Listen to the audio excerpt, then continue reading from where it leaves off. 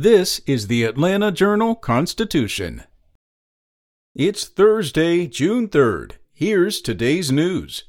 Clayton County Sheriff Victor Hill is officially suspended. It comes after a panel, appointed by Governor Brian Kemp, said that a federal indictment accusing the sheriff of violating the civil rights of inmates would negatively impact his duties.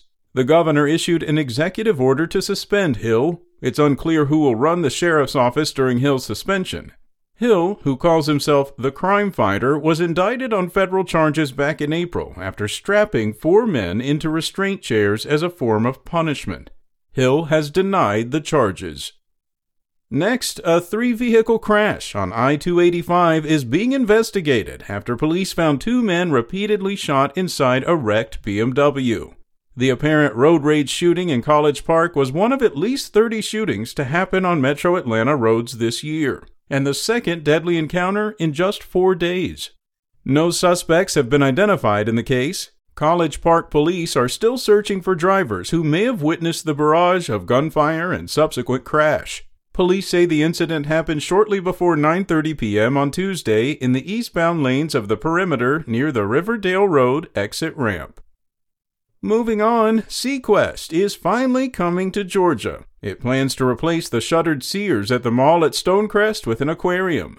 The business is poised to open this summer, becoming Sequest's 10th location in the country. Stonecrest, which recently abandoned plans to transform the Sears into a public safety hub, agreed to sell the property for $2.4 million last month. This isn't Sequest's first attempt to enter Stonecrest. A lease was signed in 2017 to participate in the Atlanta Sports City project, a $200 million development that fizzled out before a single business opened. The company bills itself as an educational land and sea adventure with hands-on attractions and exhibits.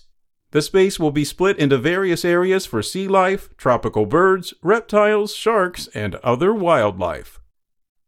And a new Georgia law will require more teenagers to take driver training before they get their first license. Under current law, teens who wait until age 17 to test for their first license are exempt from the 30 hours of instruction and 6 hours of on-the-road training required of younger drivers. But House Bill 466 changes that. The bill passed the General Assembly earlier this year and takes effect in July 1st. Under the law, anyone under age 18 cannot receive an initial Class D license without completing the training. That's all for today. Check back each weekday morning for more from the Atlanta Journal-Constitution or go to ajc.com. Have a great day. Spoken Layer.